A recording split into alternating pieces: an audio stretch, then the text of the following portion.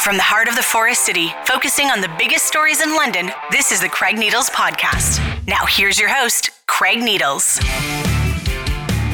It's the Friday Roundtable here on the Craig Needles Podcast. Find us at classicrock981.com, londonnewstoday.ca, and we're on your favorite podcast app as well. And we are joined here in the studio this week by Jennifer Dunn, who, of course, the Executive Director of the London Views Women's Centre, the Deputy Mayor of the City of London, Shawn Lewis, and Jared Zaifman of the London Home Builders Association. Hello, everybody. Thank you for being here. Thanks for having us. Happy Friday. Happy Friday to all of you as well. And there's a lot to discuss this week as far as what has happened within the news. I know we're going to get into some budget talk later, and the health unit has come out and said that they're going to have to make some cuts.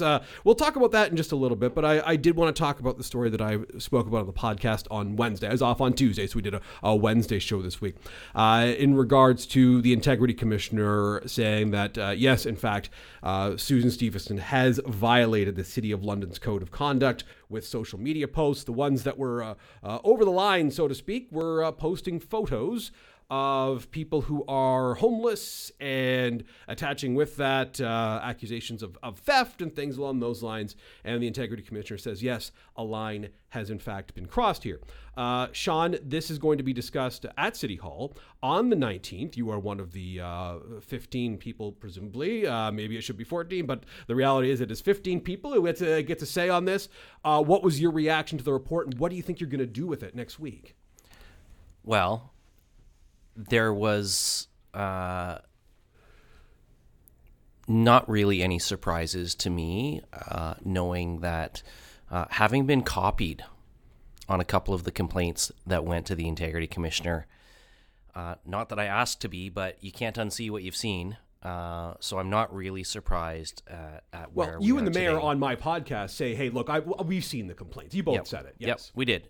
People aren't obligated to share them with the mayor, myself, or any other member of council, but they did on their own volition. They did on their own volition, and so I've seen them, and I'm not surprised that we are where we are. I will say, from a consistency point of view, I was one of the 7 members of council who voted to reprimand Councillor Van Holst in the last session of council over the whole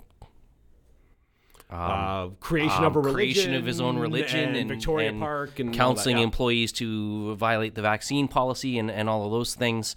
And I am going to follow the Integrity Commissioner's advice on this one too, because the Integrity Commissioner really is our referee here. And I've been the subject of a number of Integrity Commissioner complaints. There are some individuals who live downtown who don't like what I have to say about infill and allowing developers to build up. That individual doesn't necessarily like me that much either, but that's neither here nor there. So I'm aware of what the process is. I've been through it. I've received the email from the Integrity Commissioner. I've been asked to give my response. I've provided that response. I will say, a 100% clear rate. Congratulations on that. Yep, 100% cleared. But I was given the chance to respond. Now, I wasn't served formal documents either. I was provided the complaint in an email, and then I was offered the opportunity to respond in an email. So I really don't accept the counselor's response that I wasn't formally served documents, so the report is invalid. Mm-hmm. This isn't a court of law. This is an Integrity Commissioner process, and it's about the standard to which elected officials hold themselves. So I don't know how my colleagues are going to go. We also have a new Integrity Commissioner. Right? This is a new Integrity Commissioner from the city. So if I was in the position of being the subject of this complaint, I would certainly be seeking advice from the Integrity Commissioner on whether or not I could vote on it. I know the recommendation is not for any monetary penalty, so there's no suspension of salary recommended. So there's technically not a pecuniary interest, but I would be seeking advice from the Integrity Commissioner. It is a new Integrity Commissioner. They may interpret our code of conduct different than the previous Integrity Commissioner did. I think it's one thing to go and defend yourself in front of your colleagues over the report, but I do think in terms of voting on it, that's maybe not something any member of council on any Integrity Commissioner finding should perhaps be doing. But that we'll see how it plays out. But I think we have to really take this seriously, and I think we have to take it seriously both in terms of what has happened here, but also in terms of, sadly, I know that this is not the only, again, people have copied me on some emails, this is not the only investigation that's underway. This is not the only counselor who is under investigation, and I think that we have to set aside how we feel about any individual member of council as a colleague that we work with, and recognize that the integrity commissioner is the referee in this stuff, right? And you may not like the referee's call, but you got to go to the penalty box still and serve your 2 minutes. Yeah. There have been a number of social media run-ins and that Councillor Stevenson has had. Jen, you were amongst the people that she has taken issue with on X or Twitter, whatever it is you want to call it. What did you think of the news, sort of as it's broken? Really, it was last Friday afternoon that it happened, right in the middle of Otani Gate. Yeah. I was happy to see that there was a piece of the code of conduct broken, or that it was established that something was not right, because then action can be taken. And my issue that I have now is more of the argument around it not being valid, as opposed to like, oh, I did something wrong, let me take a step back for a second and see what I need to do to maybe do better. Right. So, we wrote a letter to the city and to the integrity commissioner, and Shawn, that's one that would have came across your email as well. And, I think when people are in a position of power, and in this case, being a city councillor, by way of that position, it is a position of power, and you owe it to those that live in the city to, from in the most basic way, meet people where they're at, and be approachable and be able to have conversations about things. And when I sent the letter that I sent to the city councillor via email, I never received a response to anything until it hit social media. And so I think, for women, if I speak specifically about the type of work that we do, it makes women feel as if they're not going to get any support should they come forward to talk about something or whatever. And in this case, where the city councillor, was found to, the pictures she was posting on X, to be problematic, that's a huge problem. Like, why would people in Ward 4 want to go to her when they have an issue, or try to talk to her when, she's not even acknowledging that she did anything wrong? I don't know. I'm glad that there's going to be a conversation at City Council about it. We'll see what happens with that. But, people need to be held accountable when they do something wrong. Yeah, and I think that you can't just kind of shoulder shrug this. And Jared, you've been at City Hall when there's been integrity commissioner complaints before, because it seems like we can't have a term of council without this happening. What goes into it when you're deciding how you want to proceed as a councillor who's not involved in the report at all? I think certainly it's challenging, and I think it's difficult for councillors and all of council when a reprimand is sort of suggested as the course of action, because it obviously, I think to Shawn's point before, but it creates challenges where then it goes from the integrity commissioner for council to vote on it. And I think that, creates a lot of awkwardness, a lot of difficulty, and just amongst council colleagues who have to come together and make decisions all the time. But it is something that you have to deal with and you've got to do. And I think, like any decision that you make or that you hope elected officials make, it's on the best evidence and the best judgment. And, from a counselor's perspective, there is the code of conduct and you have to abide by that. It exists, and it's important for counselors to be aware of it. I think, Craig, on your show recently about this, I think you spoke to it, but it's important, I think, to have a diversity of opinions and different views on council. But when it comes to something like this, people need to take responsibility, but also be aware and sensitive, I think, more so than ever, especially if you're putting something on social media, what that impact might have. And I don't know from the counselor's perspective if that went through her mind or not. But it comes with the territory, it comes with the job, and things you say, do, put out on social media are going to have a much more significant impact and come with a lot more responsibility than it would for anyone else. And so, have to deal with it.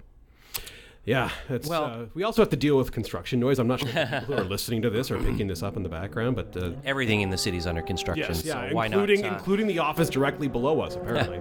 I also think it's important for people to understand when there's an integrity commissioner complaint, and certainly when it involves social media. And again, last term of council, there was a situation that I was involved in. I won't get into the details because it didn't result in an integrity commissioner's report, because there are off-ramps in this process. And to your point, Jen, the integrity commissioner can actually say to a counselor or multiple counselors that the way you are interacting with each other on social media has been raised as a concern, and so we think you should remove the posts and apologize to each other. Done? Okay, now there's no problem. There's no report that comes to council. You will both agree that maybe that one crossed the line or misrepresented something that you didn't intend to misrepresent. You apologize to each other and you move on. And you learn from that. And so there are off-ramps before this ever has to come to council for a formal vote on a reprimand or suspension of pay or whatever. And so to not engage with the integrity commissioner over what you're going to say is a technicality, we didn't have to be here. Mm-hmm. That's the thing. There's opportunities to take this as a learning experience and go, okay, well, I'll remove those posts. I'm going to post an apology and say, I realize that some people didn't feel that those posts were in order. I stand by the fact that like the needles and the feces and things are an issue, but mm-hmm. it was one step too far. She's right; those things are an issue, and this they is are not how you handle absolutely. it. Mm-hmm. And again, I think that was very important what you said on the podcast, and I think it's right there in the Integrity Commissioner's report too. Councillors are allowed to have a controversial position on things. Mm-hmm. We mm-hmm. don't have to agree. It's not a 15-0 vote all the time at council. That's how democracy works. That part is fine. It's whether or not you can agree to disagree respectfully. Mm-hmm. And not be disagreeable in disagreeing. And that's where the problem lays. And I had some people in my Twitter mention saying, well, if a member of the public did this, it wouldn't be a problem. Yeah, the standard's higher for elected officials. Mm-hmm. That it has to be. Yeah. How else do we operate if that's not the case? Well, it makes me think about even it's not the same, but if you look at discussions in the House of Commons over the last 2 weeks, and depending on the language that certain MPs are using and refusing to apologize for, they're getting kicked out. Yeah. And that you got to have proper decorum, and it's a really important part of it. Yeah, because I can say, if I could say to some, if I was walking by Peter Fragascatos on the street and I'm like, Peter, that position you took on this kind of bullshit, he would engage with me. We have a good relationship. That's fine. I can't say that to him in the House of Commons. No. That's not allowed. Like, it's, you know what I mean? Like, there's different expectations for different situations depending on who you are. Mm-hmm. I am not a member of Parliament. You know what I mean? So it's a different thing. Like, it just shows that you've got to know sort of where you're at and what the latitude is within that position for certain things. And as the Integrity Commissioner says, it's not just me. The stuff that the previous report was about the tweets surrounding, the article where it suggests locking up someone who's homeless if they refuse help or whatever. I forget the exact wording. I read it on the podcast on Wednesday. Either way, that's not a violation. I don't agree with that opinion. I don't think that's a violation of the Code of Conduct, mm-hmm. nor does the Integrity Commissioner. Posting pictures of people and suggesting that perhaps that person may have committed a crime, that's a different conversation. So we'll see what happens with that on Tuesday at City Hall. It should be interesting. Just say at the very least, you might be in for a lengthy conversation. Aren't they all lengthy? Speaking of lengthy conversations, did you know, Shawn? Have you heard about this? We're at the start of a budget cycle. Yeah, did you know about that, Shawn? Yes, actually. I mean, full credit to Councillor Pelosa because she keeps me up to date on these things. she She gave me a reminded heads you? up that Yeah. she was going to bring forward this massive multi-year budget. So yeah, it wasn't a surprise to me. Yeah. Here we are. Budget season is upon us, and the bad news, folks, is 5.4% is the starting. Right. That's the base number. And that's for like everything to kind of stay as it is. That is that right? all services staying exactly where they are. And so that also includes the cost of the provincial downloading. Right. Okay, so 4.9 is keep every service flat. There's another about 0.5% that gets added on because of provincial downloading. Legislative changes from the province that put costs on municipalities now instead of the province paying for it. So 5.4 is the starting point. Are you okay with 5.4 if that's where we wind up? I am. I don't think that's where we end up. Okay. Because well, first of all, I have to be okay with 5.4 because we can't do anything about the provincial downloading. Right. So a half a percentage of this is just baked Half in. a percentage of it is just, it is what it is. And when you talk about keeping services where they are, maybe there's a few little cuts to make here and there, but at the end of the day, we got to keep fuel in the police cars and the buses and the snow plows. We got to keep the lights on and staff working. I know Jared would agree in the building and planning division in particular, those staff have to be paid and be there doing their jobs. And perhaps paid even more than they have been lately. But that's perhaps that's a paid even conversation we more, had but that's a last different week. Yeah. conversation. So all of these things, there's not a whole lot of fat to trim. Right. And if there is, it's $500,000 here, 250,000 there. And yeah, maybe Which that's a lot of money, but at the same time, when you're talking about how much does that take off the tax base, that's not that much. 0.01. Right. For $750,000. There you go. I would say, council's got a really difficult task ahead of it. And, huge challenges, obviously, just with affordability in general everywhere now, obviously, in our community. And, but trying to, the idea of making cuts or cutting back on even to your, like, if it's, going down below that level, things are going to have to change as far as service levels and staffing. And, that's as much as affordability is a challenge across the community, that will have other impacts across the community too. And that's not getting into other asks that are coming before council.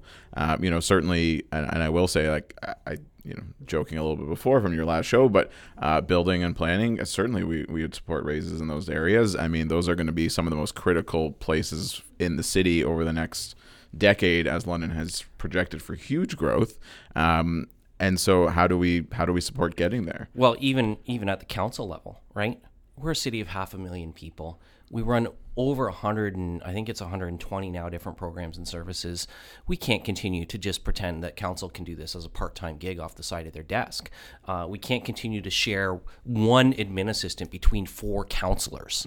One, like I get as a deputy mayor, I get a quarter of somebody's time during the week to help support me. Like, that's not sustainable either. And if you want council to do a better job, even the supports and the compensation for council has to be changed. So when you start talking about 5.4, like that's a fine place to start. Now, what I'm not okay with is, let's just do it all. And that means 13% in year one. Oof. And 9% every year average for 4 years. 36% in the term of council? No, thank you. Not interested. And that does mean, for me, like I've already been through the budget and I can tell you, London Arts Council, you're going to have to make do with your existing budget. I can't give you enhancement. Pillar, and I've had this conversation with former Councillor Cassidy already. No, it's not the municipality's job to provide pillar base funding, and now is certainly not the time to be asking for it. So that's going to be a no. And it's not just there. There's a number of business cases from city administration too, where I'm going to be a no. Even the 600 and change $1,000 that is proposed to take the temporary plexiglass barrier in council chambers and make it a permanent one. Like the King Street bike lane, I'm going to be a no on that because it's temporary. Because at some point we're not going to be in City Hall. It costs $600,000 to do that. Well, if we're going to replace it with a quote unquote permanent, but That is not a good. You'll all recall $600,000 before COVID, we'd already started having discussions about we are going to need a new city hall this decade. So $600,000 for something that might be in place for 3 or 4 years. Yeah, save it. No, I'm not doing that. Do we even need the plexiglass barriers? Just take it down. Well, mostly we want it to keep Jared and Mr. Wallace from the LDI feeling like they're in the penalty box up there. Well, actually, something that we have the rules changed yet surrounding the occupancy for because that needs to be altered too, because you can't have that be half full. Like if people want to come see, they should be able to come see what's going on. So that hasn't been changed yet, but quite honestly, with the ability to participate virtually by Zoom, with all of the pop-up things that we have now out in the community, and whether it's the hubs or there's a whole slew of them in January over the budget, coming to City Hall and sitting in the gallery is about the least effective way to participate publicly. I agree with that. I just see no reason to send someone to an overflow room if there's a seat available. Yeah. It's tough, Jen. And look, I'm sure you're going through it at your organization as well. There isn't always the money you'd want around, so you've got to make difficult decisions. Well, there's never the money we want around. I mean, if that was the case, there'd be a lot more. Yeah, we'd be having a different conversation. But yeah, it makes us worry. I mean, we do receive some funding from the municipality, and yeah, I mean, actually, that leads me to a question: is the multi-year grant combined in with the budget discussions, or is that on top of? Because I know there's organizations that through the London Community Grants Program, the multi-year, so that's separate from the budget process. That's already money that's allocated and in place. Right. And so, it's really tricky for organizations like ours to have to constantly worry about different pieces here and there, especially when it comes to money. I mean, we do a lot of fundraising to be able to keep our doors open. If all levels of government, unfortunately, it's not enough. And when we have for the record, Jen, I may have some questions about the value for money we get from some of our grant applicants. London Abuse Women's Center is never one of those. I know that you are making every penny of that. Well, that's nice of you to say, Shawn.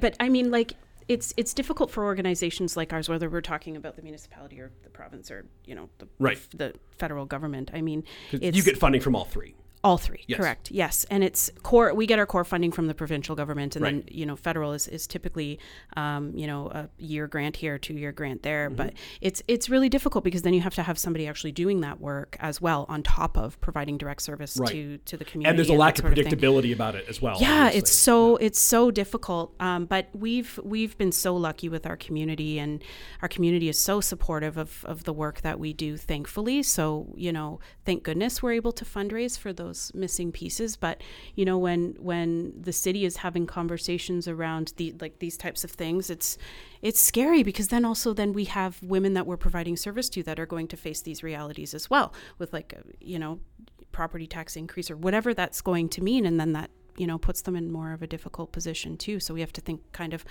both sides of it, right? So well, and I'll tell you, as you go through this budget and you look at these 87 business cases, and I see a repeating theme in multiples of them.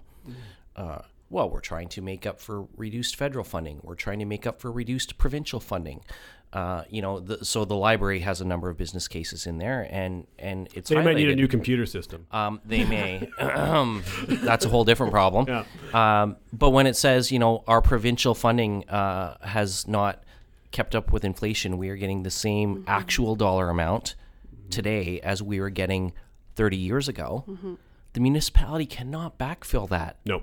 Property taxes cannot replace HST and income tax revenues. It's a bad way to try to run a community. Yeah, and it's not sustainable ultimately. Yeah. It will fail. So when I see, there's a business case in there, and it talks about with reduced federal funding for settlement service programs, and then there's a couple in there that talk about reduced provincial funding, the library being one of them. The Middlesex Health Unit being another one. We can't backfill those for you folks. The Health Unit in their release, and I don't know how intentional this was, I think it was at least a little bit intentional, noted that when they said that, okay, we're going to have to cut some positions, there's going to be 7 people lose their jobs, which is bad news, obviously. They noted we received a 3% funding increase from the municipality, or at least that's what we're budgeting for, and a 1% increase from the province. I haven't talked to anyone with the health unit about that, but I can't help but think, well, you put that in there knowing that people are going to wonder, hey, what happened to your money? And that's kind of saying, well, the province only gave us a 1% bump here. And like, I appreciate, and I appreciate the health unit doing that. I appreciate them being clear about why they have a shortfall, because it's not the municipality that's created their shortfall. And it's municipalities plural in their case, because it's the City of London's the main funder amongst municipalities, but the Middlesex and so forth. But yes. You heard your ears were ringing from Kelly Elliott. I didn't want Kelly to be. I didn't want Kelly to be in my DMs. But yeah, so there's just not a lot of money, Jared, and that makes this all really difficult. And there are going to be things that I think everyone in London may want to do, but the want to do's go and the have to do's and have to do's stay, right? Yeah, well, and again, as much as I know it can be difficult sometimes, but certainly to Shawn's point, some of the value for money, or what is it that the city is getting out of all the dollars from the community, from the tax base that they're putting out. I mean, and frankly, there are a lot of agencies, the conservation authorities come to mind as that sort of mixed provincial municipal funding where it's getting more and more downloaded onto the municipalities, but there's only so much the municipalities can do, and there's frustrations with them, frankly, anyways. But it's hard. I mean, there's so many different ones that are needing backfilling, and especially, I think it's especially difficult right now for larger urban centers like London in Ontario, because they are becoming more and more the center for services, and a lot of smaller rural county municipalities don't necessarily have the same strains and constraints. I think it was the city of Guelph already released their tax increase for next year, which I think came in around 9%. I couldn't see Hamilton's at like 14 or something. I wouldn't see any municipality in Ontario that's a large urban center that has all these different service challenges to deal with, that it's going to find an easy way to not get below some kind of double-digit number. And you can Joe Fontana it, but you're going to pay for that in the long run too. I think we're still paying for that. We're still paying for that from 2010, and you could do that. You could cap and say, this is what we're going to do, but you are going to pay for that in the long run. And eventually the bill will come due, so you cannot get away with just saying, we're going to cap it at this, and everybody's going to have to make do. You will have service cuts right away, but then in the long run, because you didn't make the investments when you had the opportunity to do so, it's going to be more expensive in the future. I think most Londoners, if you and your colleagues can look them in the eye and say, look, this was 6.5%, but we did this, and this, and we really kind of felt we had to do it. I think most Londoners would be like, okay, look, I know that you're kind of under some pressure here. I know some Londoners would say, no, we could go higher than that. I don't know how much higher than that we can go with the property tax. That's up for you all to decide. But I think most people will be reasonable at it, even though people's budgets are stretched right now. Well, there are some things, I said 5.4 is the starting point. 13 and 9, I'm an absolute no on. But at 5.4, beyond that, we have to invest in the police. I was just going to say. There's no ifs, ands, or buts. Mm-hmm. They need what they're asking for. And Chief Trong has put a really solid plan before us and done a great job of walking multiple members of council through why the numbers are what they are. Yep. Paratransit. How many times have we talked about that on this podcast? And certainly you've talked about it with other guests as well. We have to put some money. Shout out to him. Yes, Dr. Preston. We have to put some money that you're asking for into the paratransit system. LTC, here's the problem, and this is from years and years ago of issue, but both London Transit and London Police are on a per capita basis amongst the lowest funded for their respective in all of Ontario, in all of the province. Yep. There's no way around that. And that means that there's going to be service issues because of that, be it via transit, be it via police, and that essentially falls on council to solve the problem. And when you talk about being those two agencies in particular being among the lowest per capita, London is also on the lower end of the scale when it comes to what municipalities in this province charge their residents for property taxes. Yep. So the cost of getting these services is actually more expensive in a number of other communities. We are in the lower half. So I think it's important to keep that in mind too. But yeah, some of this stuff has to happen. Right now, are there things that we need to take a serious look at, look ourselves in the mirror and say, is this the point? And, I referenced the Arts Council and Pillar earlier, and I'm not picking on them. I appreciate what they do. But right now, those are nice to haves, not need to haves. Police and paratransit, those are need to haves. Well, Those are absolutely need-to-haves. And with police, I mean, obviously it's critical, and I think there's been articles, but reaching a breaking point in the community from a service level standpoint. But you also have, I'm not saying that this would get there, but there is also the factor that if the police don't get what they feel they're going to need, that's going to go to the police board, and I would imagine they'd probably win. And so do you want that fight? Do you want the money, the financial challenges of that, because that costs even more money, as you Yeah, say. I'd rather give them the money up front than spend it on lawyers to have to pay the bill anyway. Right. And Jen, when Jesse Roger was here a couple of weeks ago, we were talking about this police budget increase. It's like, look, when we call someone, and because there's a guy at one of our shelters who shouldn't be, and they take a little bit to show up because their resources are strained, like that's a problem, obviously. And I don't know if you've run into the same thing. Yeah. But I'm sure you have. So, days and days for, because it's not deemed as an emergency, for somebody to be able to talk to a police officer about sexual assault or whatever else is going on. Whatever else. Like, that's just an example. But yeah, it's not great. And some of the conversations that we're having, and I wish that there was money for the police to be able to do this, is to have like an investigation component to the domestic violence unit, for example, to have more people who can, more officers, not people, more police officers that can really focus on those types of roles. And you don't have an officer who's on the street who's going from, I'm just making this up, I know this is not necessarily how it goes, but going from like maybe a call about a car theft to then a sexual assault, and have really or a domestic violence call, and have really straight information about what types of needs those individuals might have. And you need money to be able to do those kinds of things, and the domestic violence unit and the sexual assault unit with the police are absolutely wonderful, and we have really great relationships with them. But the response time is not great. It's just not, and literally somebody could be killed in that amount of time. Well, and that's why I really like what Chief Trong is talking about in terms of getting more special constables as well. So those special constables can do the report taking on a motor vehicle accident or a car theft, and let the sworn officers with more experience and more training in areas like domestic abuse and sexual assault be more readily available to you, Jen, because they're not doing that motor vehicle accident report. Let that special constable do that instead. Here's another one. I think this is kind of an example of provincial downloading.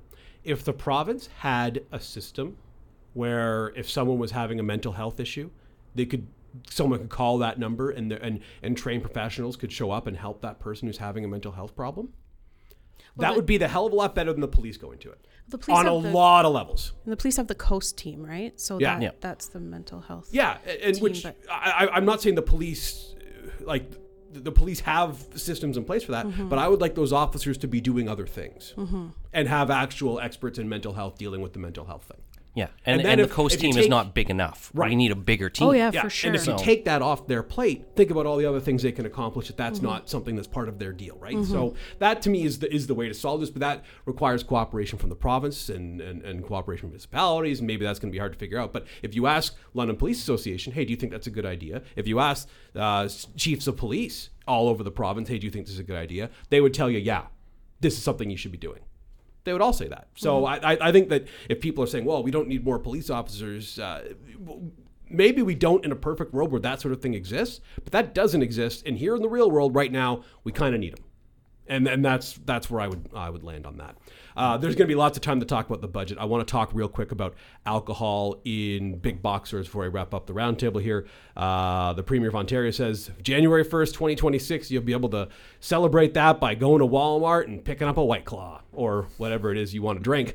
I think that this move is happening right now because the Ford government is a little bit, more than a little bit, on their heels because they've had kind of a bunch of things go wrong and had to reverse course in a bunch of policies that have not gone over well in the public realm. Jared, would you agree with that assessment? Yeah, I mean, this is I think trying to have something positive, something popular to share that has nothing to do with the Greenbelt or retractions on what's allowed for development, especially in the GTA.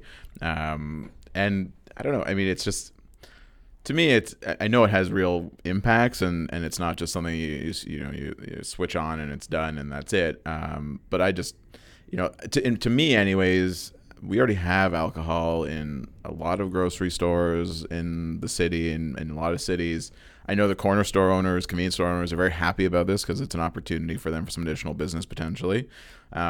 I don't know. I'm not a huge worrier about necessarily the broader societal concerns that maybe some people have. Given traveled and lots of places do this, it's not a huge concern to me. And again, it's already in a lot of grocery stores. So I don't know. I think maybe trying to, change the channel a little bit and have some more positive news, but not much more than that. Jen? So I would agree with what the Canadian Mental Health Association of Ontario, they put out a statement about it yesterday, day before, something like that. Yeah, it was one of the two. I think it might have been yesterday before it officially announced it, and the day before it kind of leaked. So one of the two, but yes, what's the statement? So I took a screenshot here because I knew that this was going to be a topic, and so I very much agreed with, so they said, well, the government's acknowledgement of public health measures in the expansion announcement is important. The community mental health and addiction sector is urging caution in the rollout of the expansion. Alcohol is a leading cause of preventable deaths, injuries, violence, and illnesses, and it goes on and says more. So one of the biggest things that I think would be of concern as I think about, and this was recently, I think in the news, would be like the 7-Eleven by the university. Yeah. And that sort of thing, and just like the ease of access for individuals who are maybe not of age to access alcohol. And I think, it's definitely, I don't know. I don't necessarily like it in the convenience stores and that sort of thing, but you're right. I mean, it's already at Walmart. You can go to Walmart. You can go to the grocery store. I think just proper precautions and even just training for those that own those convenience stores would be really, really important. Yes. I agree with that. I hope that happens. I'm skeptical that it will. Here's what I would say. I'm all for changing the way that we sell beer, as an example, in this province. But to me, the way you do it, and Shawn, you and I have talked about this before, you take the shackles off of Forked River. You take the shackles off of the local breweries in this city. Toboggan, there's another one. You take their shackles off and let them sell beer the same way the beer store does. That's how you improve access in this province. I'm not sure. I don't think, I'm not necessarily against this. I just think there were better, smarter ways to get this done. Yeah, and I'm not really against this either. And I mean, I think it's empowering the local producers more than this measure does. But yeah, I mean, out in my neck of the woods, I can go into Walmart and get beer. I can go into Metro and get beer or wine. I mean, I don't think whether or not hard liquor is available in these places is the burning issue of our time. But I also don't think it's going to make much of a societal impact. I gotta say, I don't share the same concern as Jen with underagers having access, because underagers have had access forever. I know, and they're things clever enough. Like Uber and all that. Yeah. With Uber deliveries and all that stuff. Yeah. If a 16-year-old wants to get their hands on some beer, they're going to get their hands on beer. That's we're I mean, that happened when I was a kid. Oh, yeah. No, I still think and then it was a lot harder to, I mean, there was a time when I can remember you went into the LCBO and filled out a ticket and somebody went and got the stuff from the back and brought it forward. Now, I wasn't old enough to fill out the ticket, but I might have had somebody fill out a ticket for me. So I think it's a nice, probably a nice political win for the government, especially with convenience store small business owners. I would imagine. I know it's something they've been talking about for a long time. But Craig, to your point, on the broader piece here, I think there's a lot more that could be done from a alcohol regulation perspective in the province, and enabling more so our local producers is something I would love to see. If we're talking about dismantling the beer store or changing how that works, that would be much more exciting to me. But I don't know if that's going to happen. Yeah, I don't know either. Although, the one piece that I would say, if I was advising the government, the one piece of caution I would offer to them is, you don't want to kill the goose that lays the golden egg. And the LCBO returns billions, it's a lot of money, into the provincial coffers every year. So you want to be careful that you do this in a way that you don't lose that revenue. Now, would they argue that we've kept a lot of it by keeping your vodkas and your rums and your ryes there, probably, but you haven't kept all of it. Yep. Yeah. And I want to make something very, very clear right now, because sometimes people get confused. The LCBO and the beer store are two very different things. The LCBO, you spend money there. That money goes to the provincial government's coffers. You spend money at the beer store. That money goes to Brazil and Japan and the United States. Yep. So I just want something that to be... Yeah, dismantling the beer store is a different argument than dismantling the LCBO. Yeah, completely agree. We'll leave it there. Thank you very much for downloading, listening to, and subscribing to the Craig Needles podcast. Please do the rate and review things. We love it when you do that. And thank you very much to Shawn and to Jared and to Jen for doing the Friday Roundtable with us this week. I hope you have an excellent weekend. We'll talk to you next week here on the Craig Needles podcast. The Craig Needles podcast is a presentation of the Blackburn Media Podcast Network.